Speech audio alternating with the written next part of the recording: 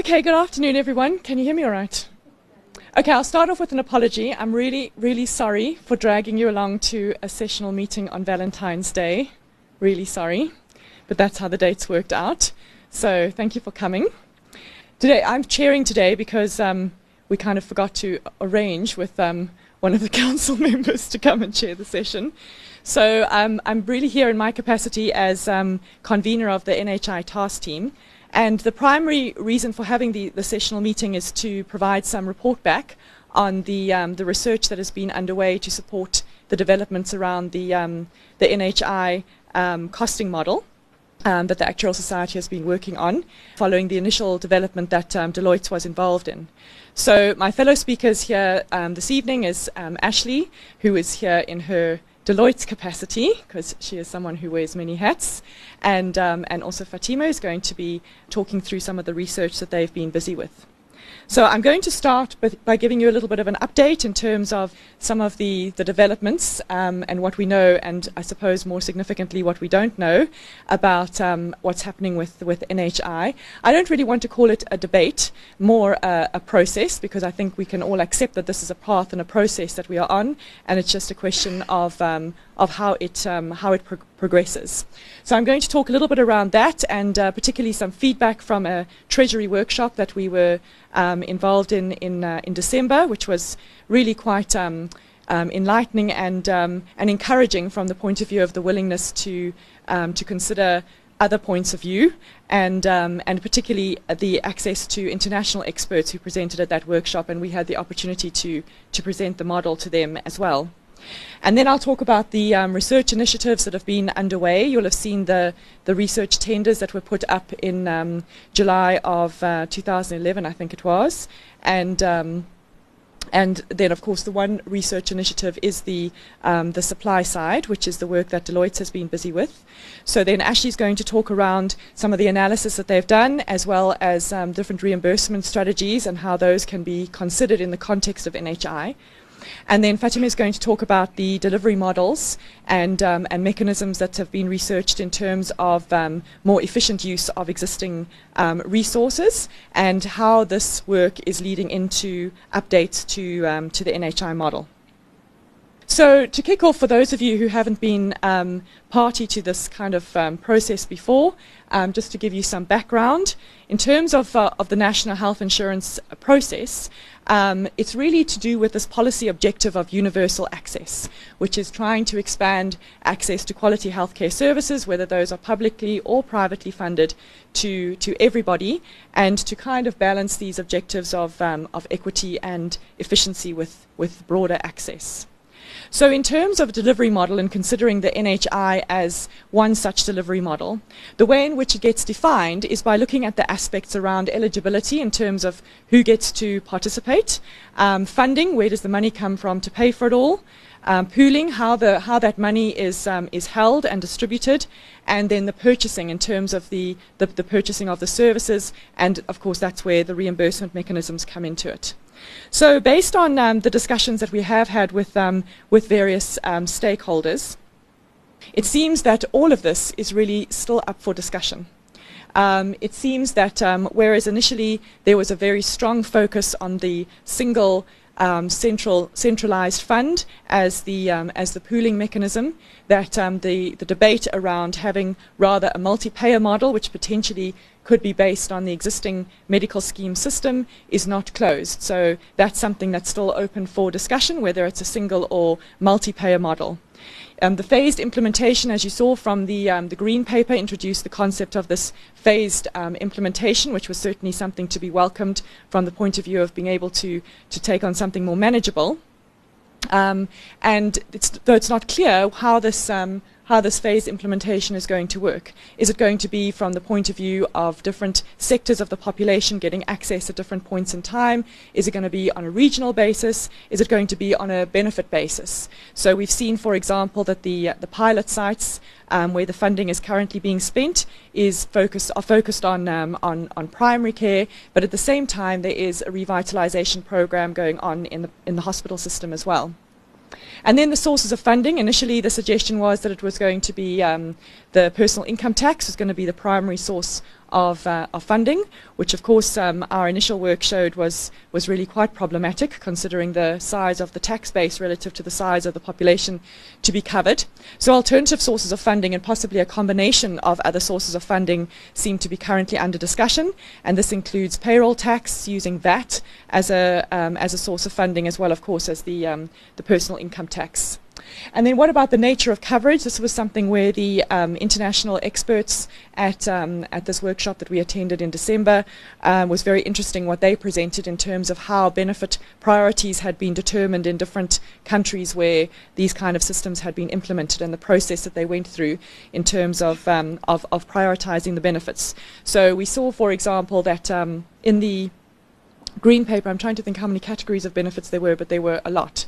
And so the question is whether you implement or whether you prioritize the primary care, the secondary and tertiary care.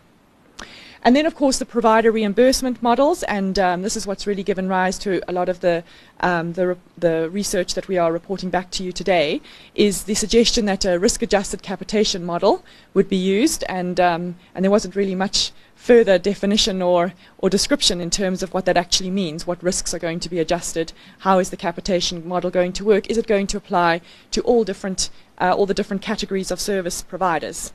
So that's something also that is still open for discussion, and of course the role of the medical schemes, which is why we structured the model on a basis that the role of the medical schemes can be on a parallel basis, on a no-role basis, on a top-up basis, because this is still something that is open for discussion. So, as you've probably heard me say before, the Actuarial Society has been very careful in terms of their positioning of our role in these debates and discussions around NHI. I think, fortunately, the heat is the political heat is off this, and it's now more like rolling up sleeves and getting the job done in terms of implementing something that is going to expand access. And so the way that we have tried to position ourselves as the Actuarial Society is as an advisory role to the various stakeholders who are involved in these discussions. So if we can provide technical support and advice, and particularly have the costing model as a scenario planning tool, then we can assist the stakeholders in terms of the more strategic level discussions.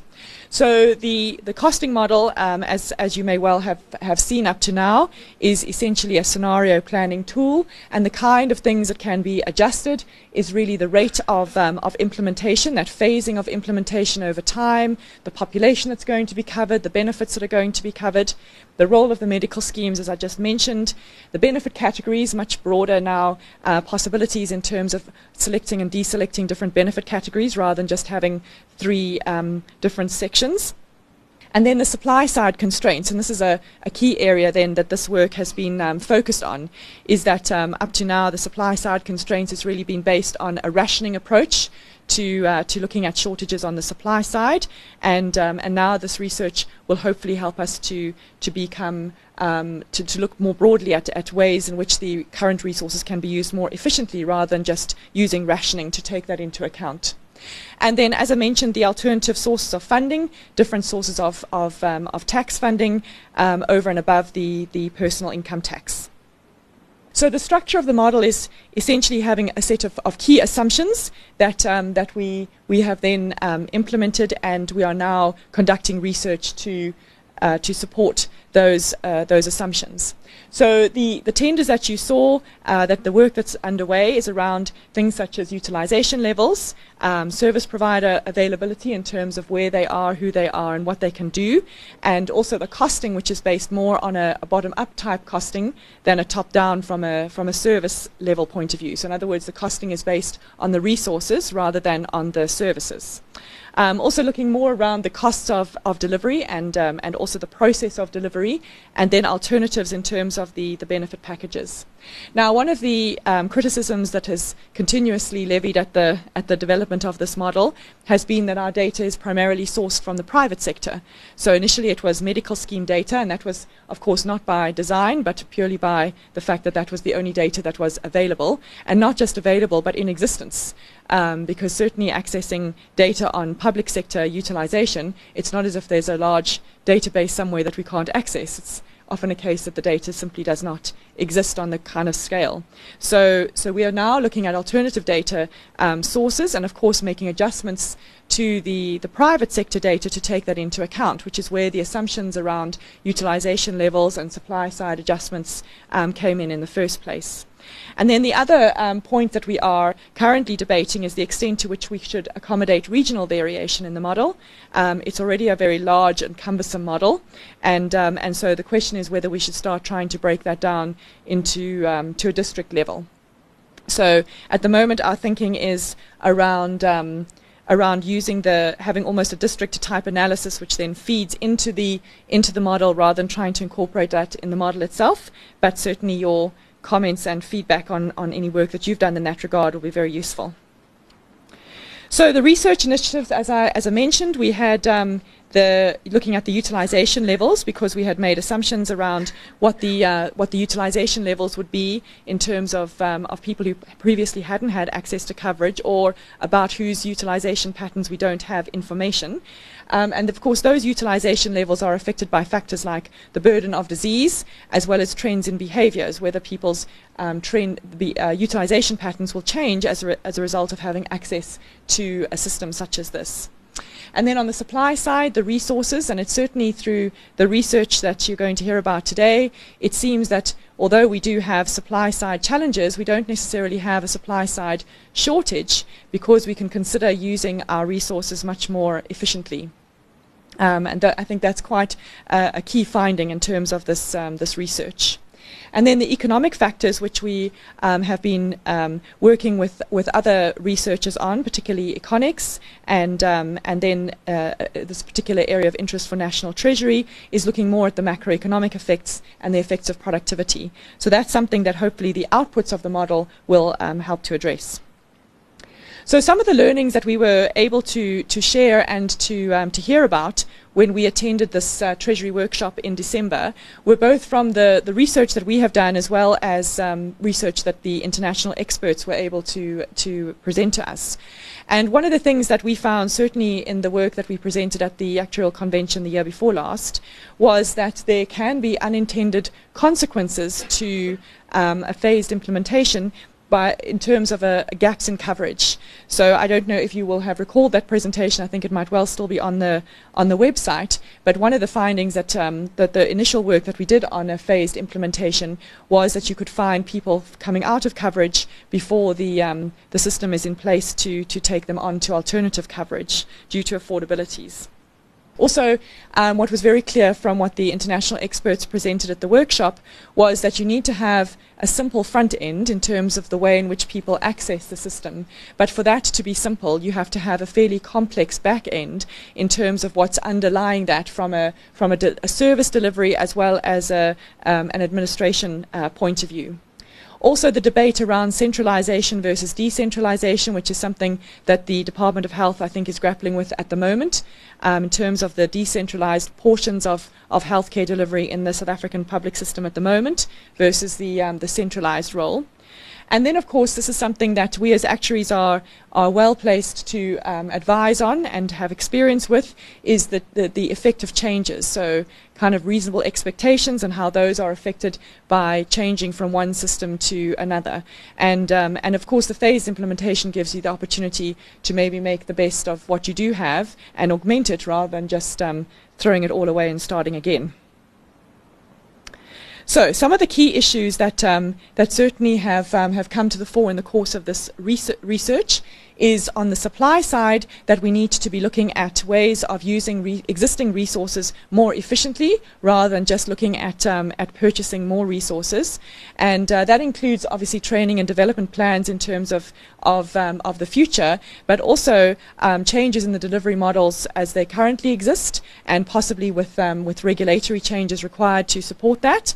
And also the use of technology to make this delivery more efficient. I think we're all aware of the kind of wastage that takes place in the private sector. From a utilization point of view, we have the situation that there's a need to manage expectations around what a national health insurance rollout and delivery actually means. And of course, from a utilization point of view, we continuously have the pressures of inflation, largely driven by technology, but also by changes in the burden of disease. And we're looking here at a population with very, very varying burdens of disease across different segments of the population. So the way in which a process like this is phased in is going to lead to different approaches in terms of prioritization. So one of the areas of work, and Daniel Shapiro is working on this for his master's. I'm pleased to see Daniel here, so now it makes me very self-conscious about presenting his slide. But the utilization side, we can consider a framework such as this, which kind of illustrates that whenever you're dealing with a reform process, it's very dangerous to think that you can import a system from elsewhere. You can certainly learn from what has happened in terms of systems being implemented in different countries, but the unique combination of these factors is really what requires us to apply our minds to how we can use those learnings to make it work here. So what this is showing is that you have basically your societal determinants there on the on the left-hand side, which is around kind of the way the expectations in society as a whole in terms of the levels of utilization. And then you have the systems as they exist, so the way in which the health system has operated, in our case, of course, the public and private split. And then you have the individual determinants, which is where you start looking at the individual disease burdens. And it's really the unique combination of those factors which then drives the utilization levels that the system is going to experience. So it's very important that we consider each of those things and how they operate in our environment, rather than just thinking that we can import systems from elsewhere. Okay, so that brings us then to the Deloitte project, which is really around the supply side, and first of all looking at modeling the supply side from the point of view of the appropriate categories of service providers, and what is an appropriate way to measure access to those service providers, and then looking at various remuneration structures in terms of what's the best way to remunerate the service providers in a way that's going to encourage the kind of behavior that we're looking for in the system, and then of course very importantly the capacity and how different delivery models can enhance the existing capacity. So I'm going to hand over to Ashleigh now, and she's going to take you through some of the background research. Okay, thank you for being here today. As Roseanne mentioned, the session we had with National Treasury in December was quite enlightening, because one of the aspects that we all were able to agree to is that we need to take the context within South Africa into account, look at the learnings that we've been able to achieve and be able to understand within the various countries where these systems have been introduced, and realize what is appropriate and applicable for South Africa. So within the rest of my section of the presentation, if you can please bear that in mind, and I will be referencing this continually, so apologies for mentioning it too many times. The first thing that I'd like to take us through is really some of the reimbursement strategies, and just give a key overview in terms of some of the features applicable within these reimbursement strategies. So, as mentioned before, there's no one size fits all. Within each of the facilities, there would be a different approach that would need to be looked at. One would also need to consider the level of care and the appropriateness of the reimbursement strategy. Ultimately, what you would want is an alignment of incentives, as well as trying to achieve the overall mandate and objectives within the facility itself. So what you may even find is an interaction of different reimbursement strategies being applied within one context, and I'll give you some examples of those. So if we look at some of the main reimbursement mechanisms applied within hospitals, the first is line item budgets. In essence, what this is that you would have a specific budget that would be put available for specific aspects within your budget. So, as an example, resources or technology and so forth. Within this particular item, what we may find is some the under provision of some services. They might actually end up referring to other providers. There may be some incentive to increase inputs, specifically when it comes to the end of the year, where entities haven't used the entire budgets. They may then have an incentive to push up some of those costs. If we look at global budgets, there may also be an under provision of services, an incentive for that. They may again want to refer to other providers, again an incentive to increase inputs, and there may be a mechanism to improve efficiency of your input mix.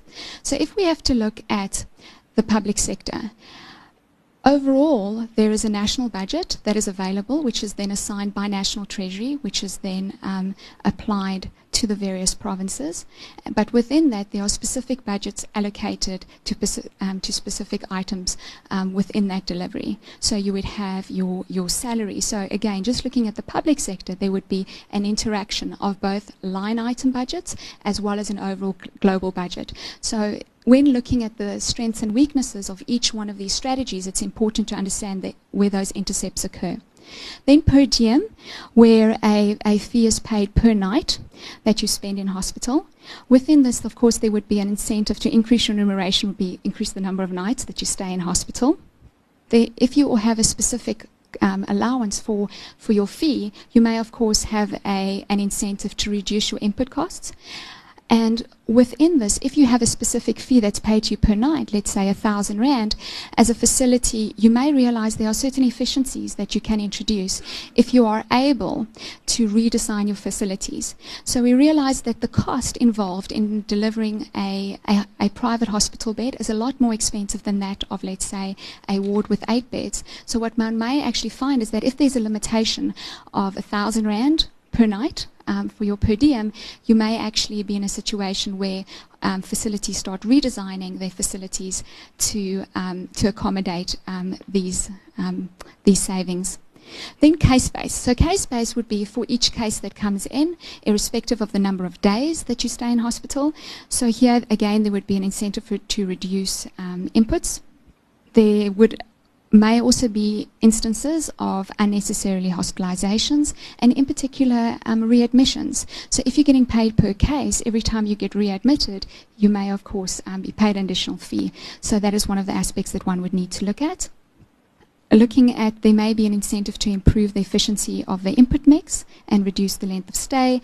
There may also be incentives specifically within the facility setting to actually shift some of the rehabilitation outside of the hospital setting into the outpatient setting. And then, of course, cherry picking your low acute cases. If we look at primary and outpatient healthcare, fee-for-service is generally applied. Here, the more you do, the more you get. So you get paid 150 Rand for a consultation. The more consultations you do, the more remuneration you get. So, of course, that incentive would be in place. If there's a fee schedule, you may want to reduce your input costs. And this is really where a lot of the debate in the private sector with the National Department of Health has been going in terms of setting maximum prices. Where, for example, the South African situation, where there's the absence of this fee schedule or maximum fee, there would, of course, be incentive to increase fees as high as possible. Specifically, if we look within the private medical schemes industry and with the legislation around prescribed minimum benefits, we're definitely seeing that some service providers are charging fees far in excess of NHRPL for those specific services. And then capitation. So capitation, and excuse me if I'm explaining this in too much detail, is really where you pay a fee for a particular service that is provided within certain protocols. So in essence, what you may do is you may pay a fee over to an entity that can manage all your optometry benefits based on specific benefits that are outlined, the protocols aligned with those, and within that, the entire risk is passed over for those specific services to this entity. Within this, you may find improvement in the efficiency of the input mix. There, you may actually be able to attract additional enrollees. There would be an incentive to reduce your inputs. However, there may be a case where there's an under-provision of services, where there would be a limitation of services in order to increase the profit margin. There may be referrals to other providers. If the cases are too complex, there may be an incentive to push that out to another setting so that it doesn't fall within the pool of resources within the capitation fee. And then there may be a focus on less expensive health promotion and prevention. And then salaries. This again is specific within the public sector, where a salary is paid to professionals that work within those facilities. Currently, there would be no incentive to increase your demand or induce demand, as we're seeing within the fee-for-service model. However, there may not be an incentive to reduce the waiting times.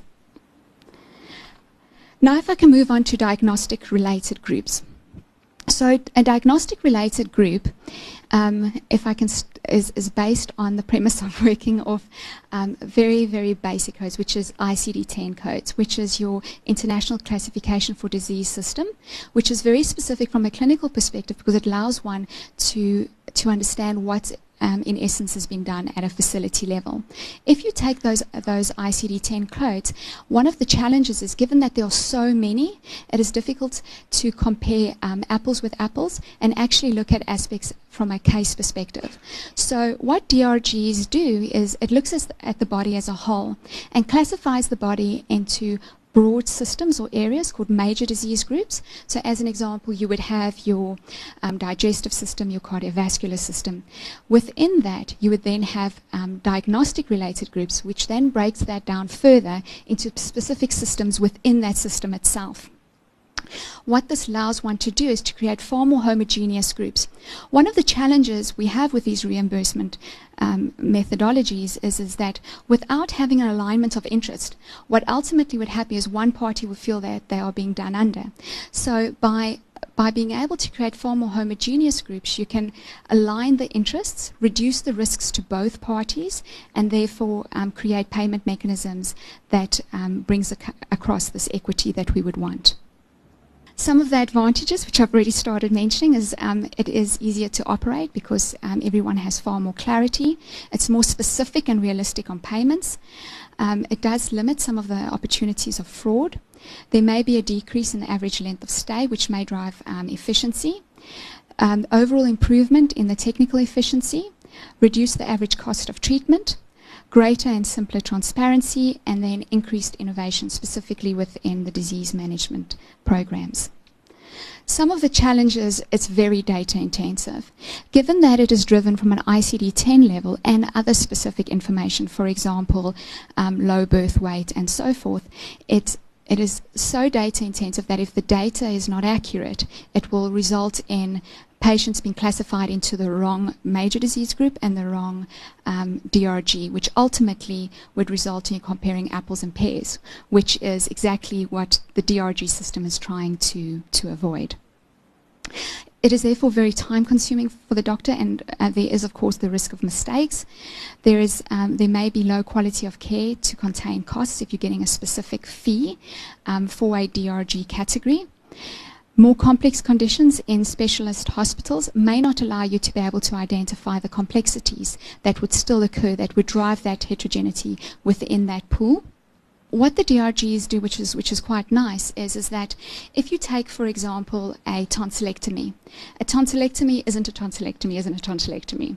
So what it allows you to do is to break it up into 3 further categories, where you're able to say, is this a basic tonsillectomy, in which case your costs are quite controllable, and then you would have a category for those patients who do have complications, so that you can model that and isolate those outliers. And then finally, there's those with comorbidities. So someone that has diabetic is a far more complicated patient to have their tonsils removed than a healthy individual with no comorbidities. So with the DRG system, it allows you to isolate those aspects to drive the homogeneity. There may be incentive to submit claims for non-existent cases and incentive to reject cases where the costs may exceed your reimbursement amount. And of course, those challenges we've also seen within the capitation environment. If we look at fee-for-service, it is administratively a lot easier to put into place. However, there is very little incentive to maintain expenditure. There is an incentive to do more so you can get more. And this is unsustainable. If we look at the South African medical schemes environment, the increase in healthcare costs that we've seen over the last few years is driven by a number of factors, and Roseanne has touched on those, being the aging profile, the chronic profile, anti-selection, and so forth. But one of the the main challenges is also the need to do more for those individuals within that group. So the increase in utilization through this fee-for-service model is inducing a lot of the healthcare inflation that we're seeing. Some strategic interventions that can be applied to counter some of this is, first of all, combining fee-for-service with budgets. So as I mentioned earlier, that by combining some of these aspects, you can actually remove some of the negative aspects within a specific reimbursement model. You can adjust the fees to a specific level for services is exceeded, allow for co-payments, monitoring, and then competition between providers to improve quality. As an example, in Australia, within their pathology services, what they've introduced is a mechanism where after a certain number of tests that's on a requisition form, there's actually significant discounts that are applied. So that's a way in which one can reduce some of the negative aspects of fee-for-service. Capitation is far easier to administer. Claims processing is therefore less intensive, and there's very little incentive to overservice.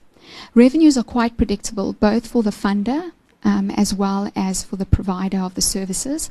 Of course, it would need to be within the control of the provider of services to manage their risks and their protocols effectively.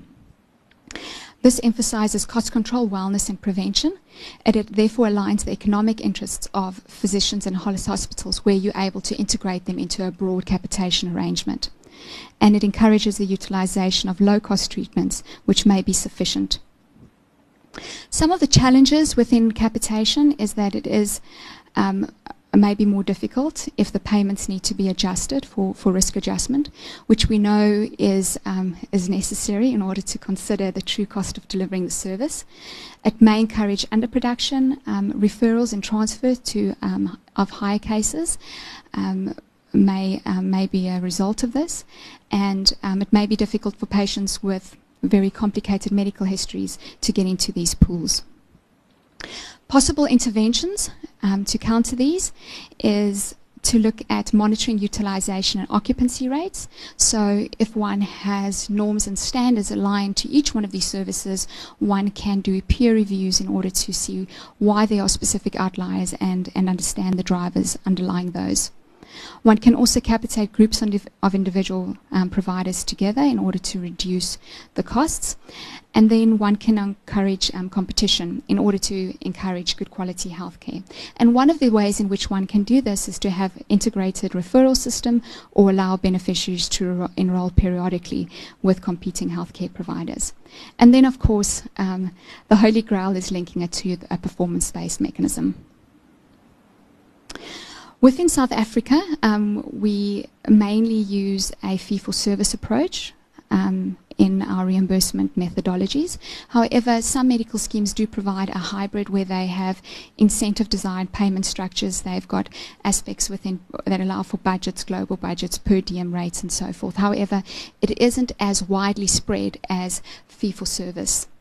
In the public sector, there is mainly the fixed salaries for the professional fees, which has a limitation to inducing demand, and but unfortunately, with that does come the fact that healthcare professionals may not move patients along through the system as quickly as one would want. Within the Green Paper, there are two approaches considered, one for primary care and one for hospitals. Within primary care services, it has indicated that the approach that they would like to take is a risk-adjusted capitation system linked to a performance-based mechanism based on the population. And this is ultimately where one would want to go, because it would allow through the risk-adjusted mechanism to allow the risks to be understood, and each entity that's taking the various risks to be able to understand those and price for them, but then also linked to quality, so removing the negative aspects contained within the capitation system through the performance-based mechanisms. And then hospitals, they've indicated that global budgets would be considered. However, ultimately the move to DRGs would be looked at. Fee-for-service features within the South African environment. Most of the financial risk is borne by the purchasers and insurers. So here it would be the medical scheme members and the medical schemes themselves within the private context of the medical scheme's environment. So insurance will bear the short-term risk. The risks provided to the service providers is quite limited. However, if one looks at the system as a whole, it is not sustainable, which is why we think over time this risk will increase. And then, of course, the long-term financing is borne by the patients. Capitation features, there's more risk sharing that takes place. Providers bear the short-term risk, insurers bear the long-term risk. The purchasers still bear the ultimate risk of having to support the healthcare system. And even through the limited use of capitation, one can see that aggressive utilization management can reduce in a standard for producing low-cost services with still high-quality outcomes. So you can't come to an actuarial presentation without seeing a formula. This is, in essence, how one would calculate a capitation rate, which is looking at the estimated cost of providing the service. So here it would be the cost of labor, materials, capital expenditure. As an example, it would be the facilities such as renting a room or else purchasing the facility itself, and then staff such as receptionists and so forth. And then, of course, dividing that by the number of patients per provider. If we break that up even further, one can see that we would look at both severity as well as utilization within the formula itself, with severity being defined as the total claims cost divided by the number of claims, and your utilization being your number of claims divided by your exposure in years. So the fun part in introducing this, of course, is the risk adjustments. When introducing these risk adjustments, they must, of course, be done properly with aligning incentives, ensuring that everyone is on the same page and everyone realizes the approach that they're taking towards these risk adjustments, that it is aligned so appropriately that it does drive the positive incentives as well as having an alignment in terms of ensuring that cost, quality, and access is produced. It will limit gaming and then protect the risk-bearing entities. Other factors such as morbidity can be considered through using aspects such as age, gender, socioeconomic class, and so forth. Some other non-clinical factors can also be considered. These would include socioeconomic status, cultural circumstances, religions, and psychosocial factors. Some of these factors would be incorporated not necessarily as a direct risk adjustment factor, but more as proxies, depending on the availability and accuracy of the data. If we look at some of these, first of all, from a demography point of view, age and sex is generally considered, except for Spain and the US Veterans Administration System. They don't actually use this.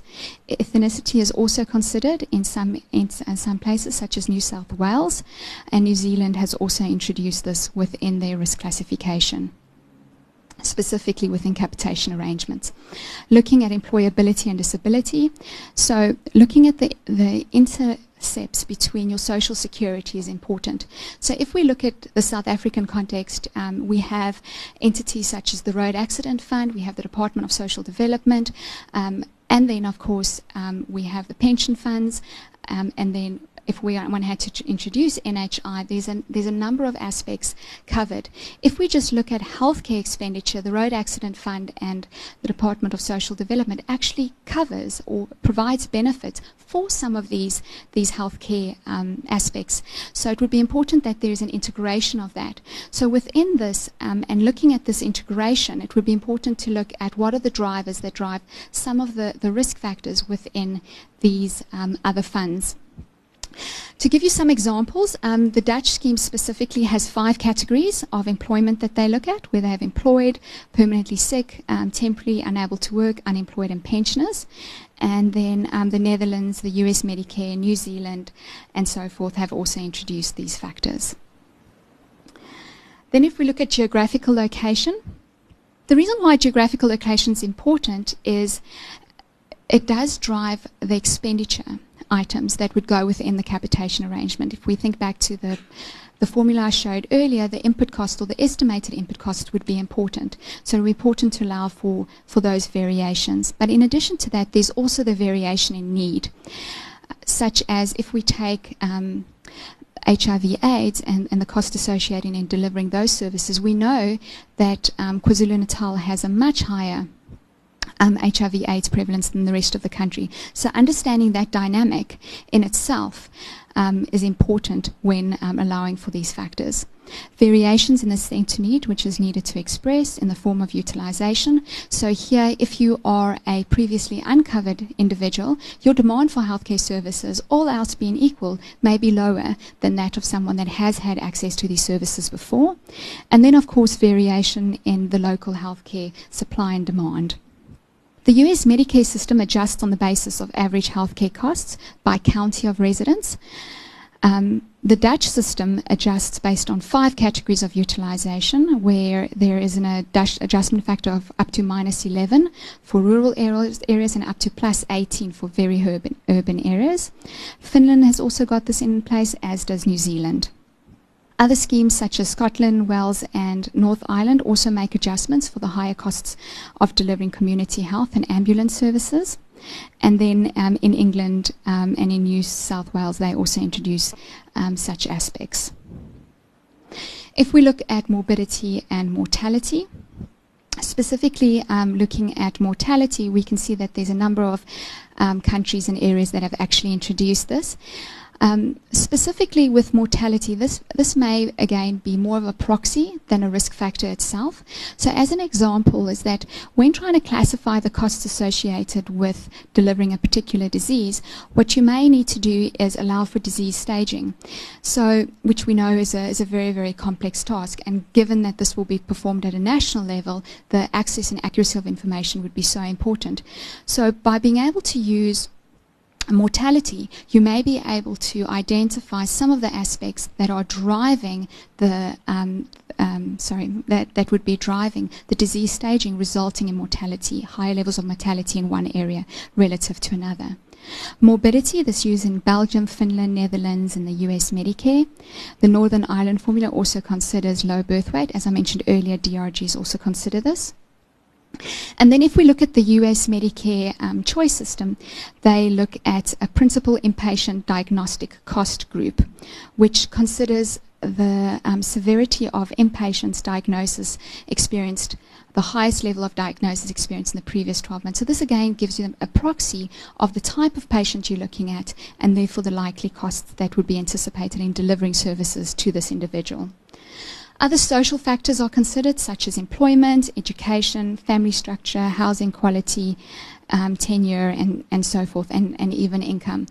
If we look at some of the anecdotal evidence within the South African environment, we can see that these aspects that drive health quality and health costs may not necessarily be related to the individual itself, but rather than the surrounding circumstances and the context in which the service is delivered. So as an example is that if you have a very low income individual accessing healthcare benefits, they may not have the facilities at home to care for them, in which case you may find that their average length of stay might be longer than that of a higher income individual.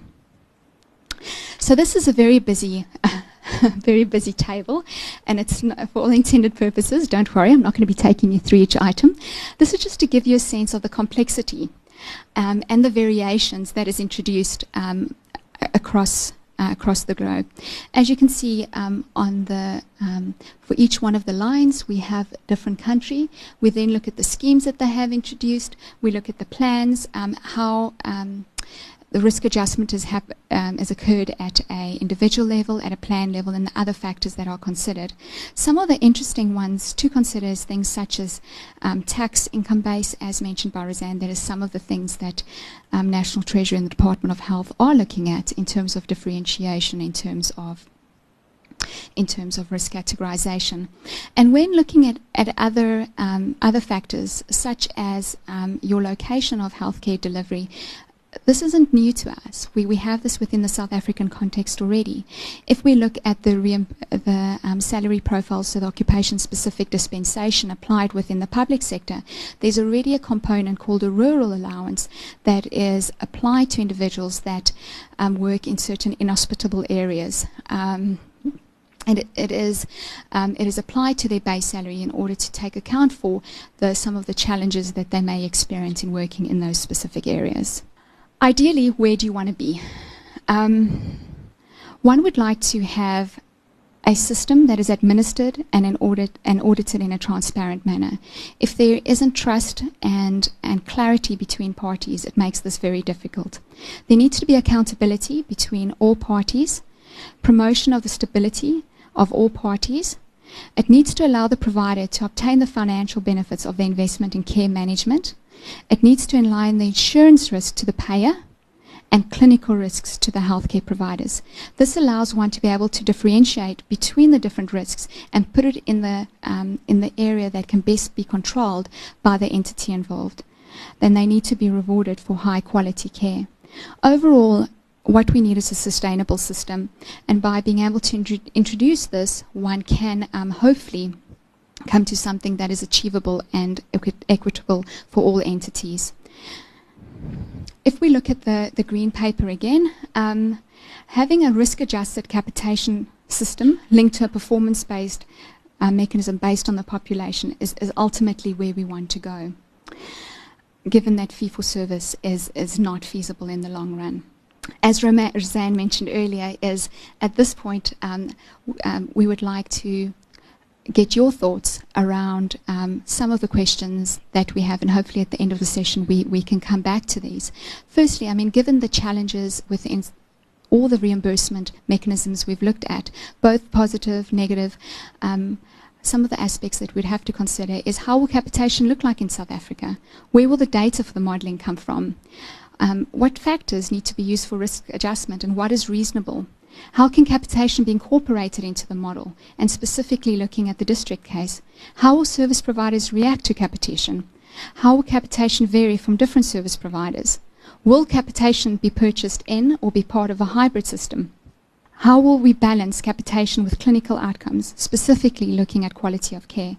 And is performance-related reimbursement feasible for South Africa? I'd now like to hand over to Fatima, who's going to take us through some of the service delivery models. Thanks, Ashleigh, and thanks again for everyone for being here today.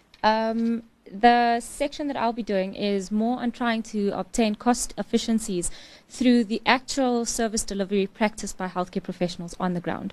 So what can we do differently? What can our healthcare professionals do differently on the ground in delivering the services that may achieve cost efficiencies and therefore achieve overall cost efficiencies for the NHI model? This first slide is a basic overview on the key factors affecting healthcare service delivery. So the factors that affect healthcare service delivery are social values and cultures.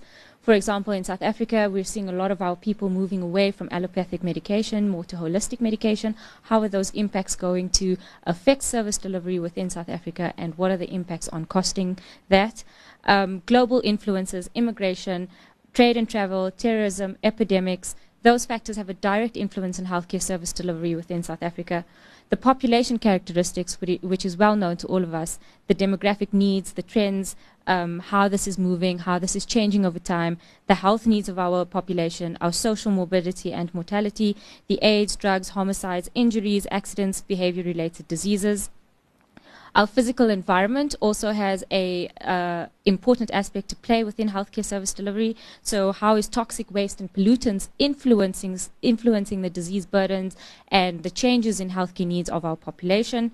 Technology developments, information systems, the collection and gathering of healthcare data, as well as medical technology. How do medical advancements influence healthcare service delivery? So a new technology that will improve the way in which we do cardiac bypasses, for example, or anything, and how that influences mortality and morbidity going forward. Economic conditions, general economic environment, which again is quite well known to us all around this room. Political climate, the laws and regulations specifically. So how is the private sector regulated? How is our pharmaceutical industry regulated? How are healthcare professionals regulated, etc.? All have a direct impact on the way healthcare service delivery is deployed within South Africa. The 3 stages of the continuum of care can be divided into 3 divisions, so to speak: curative, preventative, and restorative. We're seeing in the South African environment, in the private sector specifically, we are very curative based, whereas in the public sector we should really be preventative. This is the objective of the public sector, and we are seeing the trend in South Africa as well as globally that we're moving away from curative-based healthcare service delivery into preventative-based. One such example is the redefining of the composition of the prescribed minimum benefits, which is aiming to place a greater emphasis on primary care benefits and preventative care as opposed to hospital and specialist care. This is one such example of moving away from curative care to more preventative care methods. The table on this slide just basically shows delivery settings for the various levels of care: preventative care in public health programs, community programs, wellness programs, personal lifestyles, primary care in a physician's office, self-care, alternative medication, specialized care in specialist provider clinics, etc. Again, an overview of the South African trends and directions in healthcare delivery. So in the past, we've been very focused on illness, acute care, inpatient, individual health. We have a lot of service duplication and fragmented care, whereas where we would like to see us going and where we are currently seeing us going is more to wellness, primary care, outpatient, community well-being, utilization of managed care services. We would like to move to more integrated systems of healthcare service delivery, and obviously taking into account the full continuum of care services. Managed care. South Africa. In South Africa, the fragmentation and insufficient coherence in healthcare services has limited the efficiency and quality of care, as well as the health system's responsiveness to the needs of the population. We've tried solving this with managed care, but it has been met with much resistance.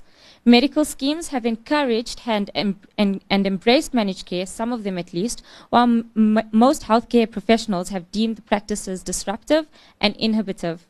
The 2012 annual Provider Medical Attitude Barometer survey indicated that South African healthcare professionals believe that managed care has little to no impact on healthcare and financial outcomes.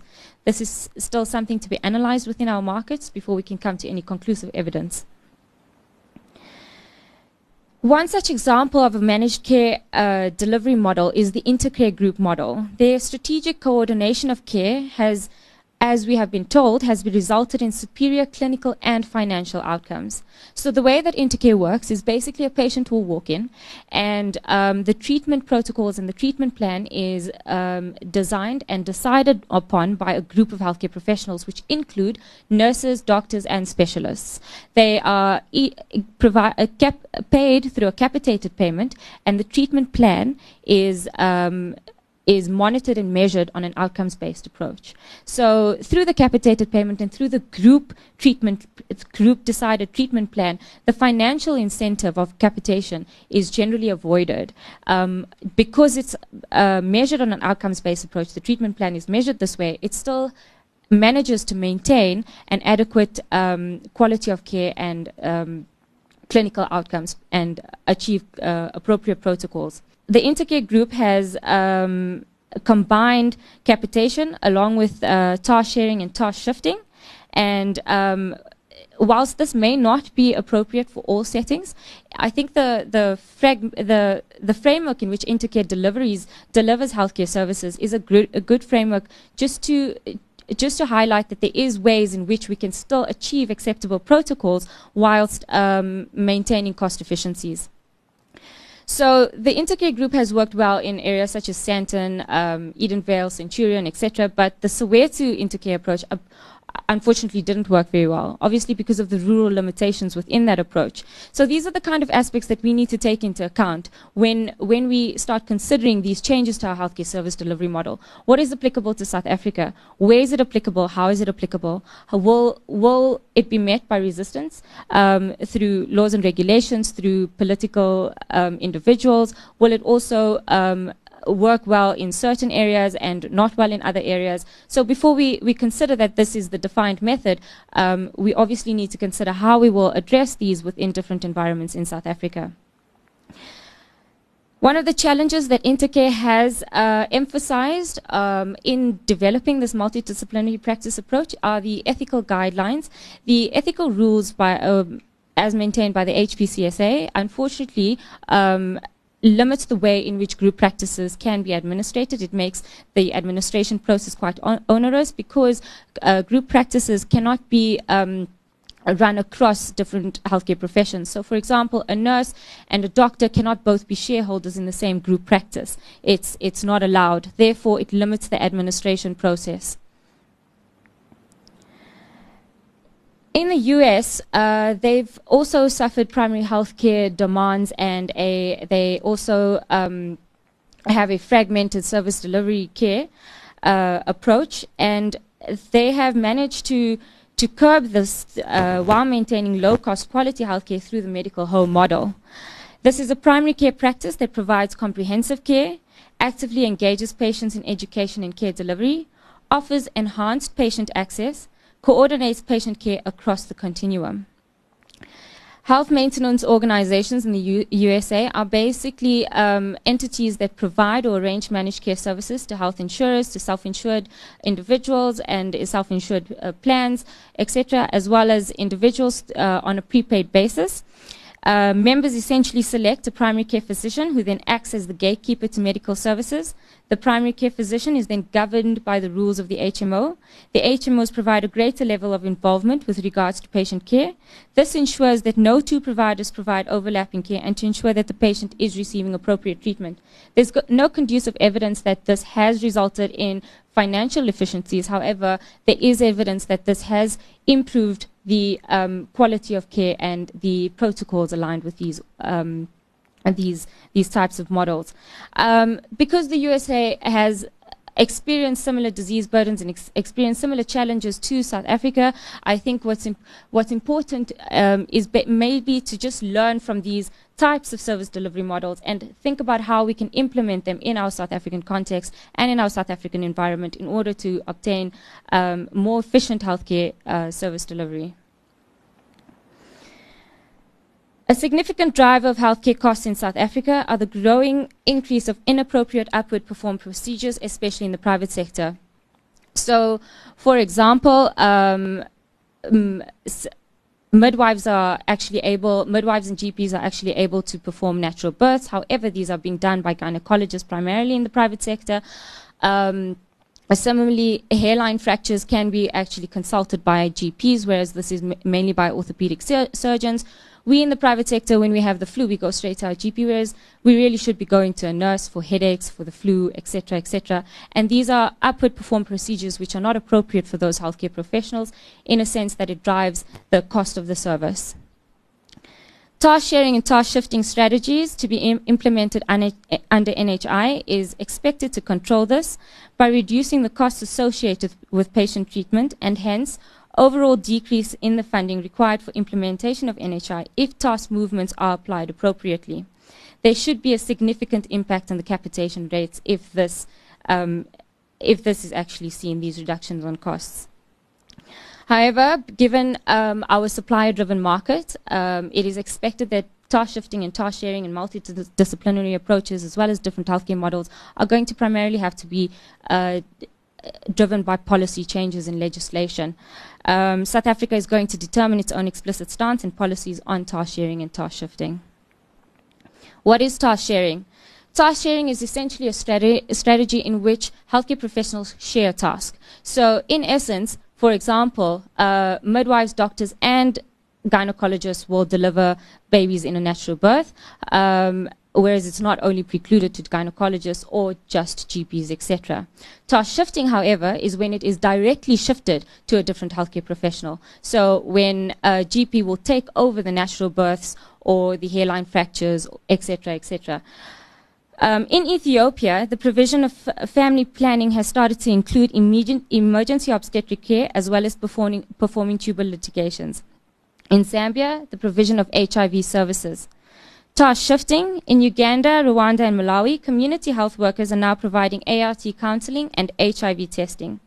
In Zambia and Swaziland, they have recently placed significant effort in shifting HIV services to other professions to relieve the healthcare human resource burden and scale up treatment availability.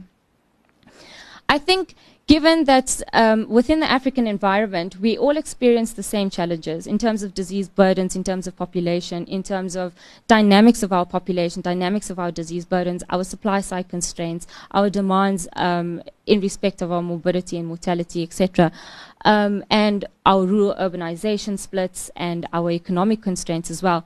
Given that Zambia, countries close like Zambia and Swaziland, as well as Uganda, Rwanda, and Malawi, they have started to implement these kind of strategies already. We can obviously learn from these countries and understand how they have implemented these and how these can be relevant and applicable to the South African context, and how this can achieve cost efficiencies and reduce the capitation rates as a result under NHI.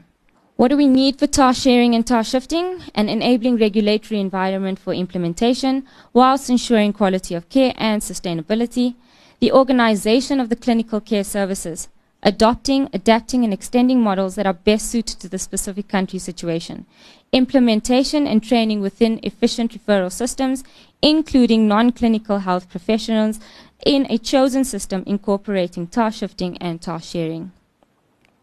There are places where task sharing may be appropriate rather than complete task shifting, and it may be required more extensively initially due to resistance from some healthcare providers and healthcare professionals. By shifting their tasks, there may be resistance through that, as well as the requirement to upskill certain healthcare professionals to be able to take on differing duties.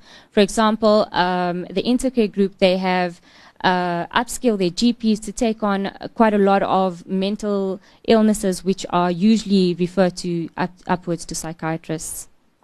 So in South Africa currently, we have inappropriate upward performed procedures and high charges for simple procedures. We would like to move to a healthcare industry where different types and levels of healthcare professionals work in close teams towards achieving affordable quality healthcare. A healthcare industry where task sharing and task shifting are deeply entrenched in all healthcare systems and facilities is ideally where we should move to in the future. However, task sharing and task shifting is unlikely in isolation to solve the human resource problem with healthcare. We are going to need substantial amounts of investment in order to produce more appropriate healthcare professionals in our environment, and this is going to have to be a collaboration of all our various key stakeholders, which include the government, healthcare professions and institutions, educators, as well as the general public. What have we done to the NHI costing model as it stands with the Actuarial Society of South Africa? Initially, there were 19 health care professional types in the NHI costing model. We have now included in the model and expanded it to 103 healthcare professional types, which is consistent with the human resources for health model, which is used by the Department of Health.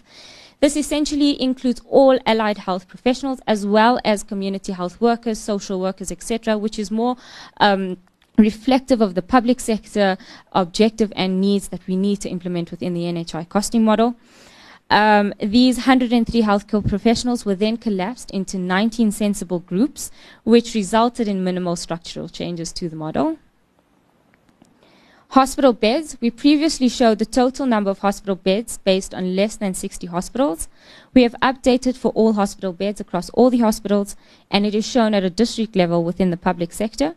In the private sector, the total number of hospital beds per district are provided, but it is not further split into national central hospitals, regional hospitals, provincial hospitals, etc. Task sharing and task shifting were incorporated in the model to provide added flexibility, which is likely to have an impact on demand for different services and hence utilization as well as cost of services. So, where an obstetrician usually assisted on the birth, and this was classified under the comprehensive package, if midwives are performing most births, this may now be a part of the primary healthcare package and the cost may be reduced dramatically for the population as a whole. Just to give you some interesting stats around this example, the World Health Organization standard for the number of percentage of births that should be cesarean for a population is 15%. In the private sector, we are on 57% of births which are cesarean. In the public sector, we are 17%. The cost of private sector cesarean births are anything from 30,000 upwards, anything. Whereas in the for natural births, it's approximately 25,000. So if we just consider within the private sector, if we move away from having 57% cesarean births, moved more to natural births, to more towards the standard of the World Health Organization, we are then already reducing costs. And from that, if we move a lot of that away from gynecologists to midwives and GPs, we will further be reducing costs. In 2011, we had, I think, around 1 million births within the private sector, and that already can demonstrate with a simple mathematical calculation what the cost savings could be. Some of the task sharing instances that were taken into consideration in the model are shown in this table. So we have from pediatricians to GPs, gynecologists and obstetricians to professional nurses, anesthetists to GPs, etc. The percentage shift is an adjustable amount. Essentially, it means that 10% of the work provided by GPs will be shifted to pediatricians, etc. We can backward shift, the model allows for it. So for example, if you would like to take 10% of pediatrics to GPs, you can negative 10% it. And at this stage, these percentage shifts are not defined in as per clinical protocol. So at this stage, we actually still need to collaborate with the healthcare professionals to understand how this is possible and what percentage shift is actually realistic within our environment. I will hand over back to Roseanne for any questions. Thanks, guys. So now the floor is yours in terms of, I'm just going to go back to Ashleigh's slide with all the questions, because hopefully it's going to be the case that you give us the answers and we ask you the questions. Have I got there yet? There. Any questions, comments? Thanks so much for that wonderful presentation. What I want to check on the supply mechanisms is, do we have an understanding of how the different supply options that we have will impact the gaps that we emanate from the specific choice that we pick, and the gap that emanates in the market? When you say the gap, just clarify what you mean by the gap. The coverage gap. I mean, I'm basically saying if you choose a particular method of supplying the supplies, what would be the impact on the coverage to the overall population? Okay, so the way that the model worked previously, I hope I'm answering your question, is that what we said was, in terms of a covered population, there was a certain number of services that were therefore required in order to treat that particular population. And then we looked at the supply side and we said, well, in terms of the current capacity, there's a certain number of services that can be provided within the constraint of the current supply. So that suggests that, for example, 80% can be met, and so there's a 20% supply side constraint. So what we are factoring in now through this looking at alternative delivery mechanisms is to say, well, now instead of saying that those services necessarily have to be provided by a particular supplier, that if you change the delivery model, that it might mean that first of all you need less services because there's less duplication in the system, and also through the use of technology, and then because perhaps you're using lower levels of service providers where there might be a greater supply, then that reduction or constraint is then lessened. Does that answer your question? Anyone else? The different reimbursement mechanisms kind of have their own pros and cons, but is there a way of kind of optimizing the situation by kind of having a mixture of them? So like, a layer of capitation with DRGs and so on. Do you want to address that? Should I start and then you can come and address it too? Thanks, Simon. Yeah, that's a very valid point, and it's certainly something that that has become very clear in the course of this research, that it's not a question that you can say, well, capitation is the answer, or DRG-based groups is the answer, because the pros and cons are different at the different levels of care. So the problem, of course, and the complexity is the interaction, that as you move from one level of care to the next, if the incentives and structures are different, then you can actually have a disconnect. So that's something that needs to be taken into account. But certainly at different levels of care, different reimbursement structures seem to be appropriate, and even, as Fatima emphasized in her presentation, at almost the different points of distribution. So what might work for primary care reimbursement in an urban environment might be different in a rural environment. Ashleigh, would you like to add to that? Thank you for the question, Simon. I think you're 100% correct. I mean, if we just go back to the definition that's on the screen, outlined by the Green Paper, it's a risk-adjusted capitation system linked to performance-based mechanism. I mean, taking this at a very high level, within this this outline reimbursement mechanism, you would be able to allow for a lot of the aspects that would be driving some of the costs and therefore aligning interests between parties. So some of the advantages of DRGs is it allows you to create more homogeneous groups. So one could use that as a mechanism to be able to risk classify your groups, and then on top of that apply capitation and then link that into even a fee-based system, so a fee-for-service system, which then has a tiered system. So you can actually incorporate 3 or 4 or 5 different components within the way in which you categorize risk and therefore pay your providers.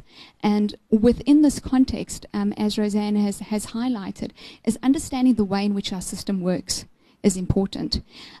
Looking at it from a very broad level can cause a number of anomalies. So ultimately, given the fact that we want to increase access, reduce costs, and improve quality, it's important that we understand the unintended consequences of introducing some of these models. So as an instance is that even within our current environment, as new technology comes in, what you may find is that in certain areas you would have a reduction in the number of hospital days, but actually an increase in the number of admissions into hospital through the use of some technology. Now, how does your reimbursement mechanism apply within that context compared to other service provisions?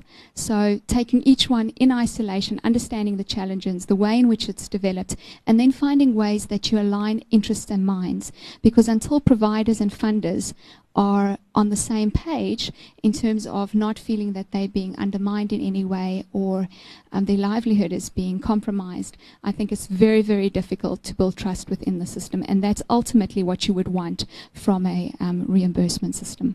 Thanks for the presentation. I just want to ask, as the phasing in happens, how does the role of private providers, i.e. actual professionals as well as hospital groups, how does that change? Does phasing in mean more public and less private, or private within public? So how do you guys see that change? Of course, I'm sure you don't have the answer, but your speculation on it. Yeah, I guess it is speculation, because I guess that's the ultimate question, because it's really a question of how that purchasing mechanism evolves. So if, for example, it evolves through, say, using the medical schemes as a multi-payer model and bringing more lives into that system, then it's evolving from the private sector side. But if it's through the current pilot site structure, where you are up resourcing in the public sector to provide greater access, then that meeting in the middle is driven from the public sector side.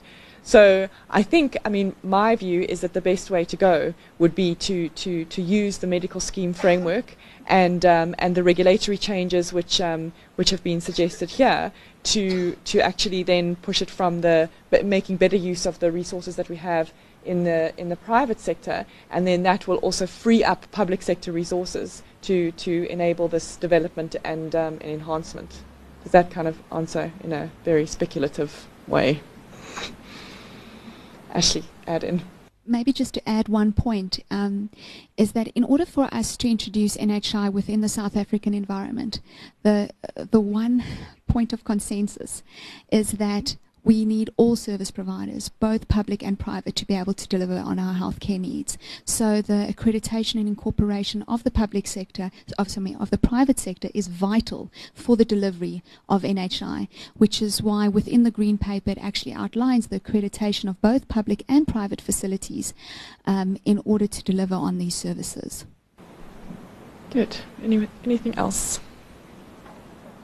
Okay, well then it remains for me to thank you all for your attendance, and also to thank Old Mutual for their hospitality, which extends to drinks and snacks at the back. which is why I'm sure you're not asking any more questions. So, so thanks very much for your attendance, and the presentation will be hopefully available on the website as well. Thanks.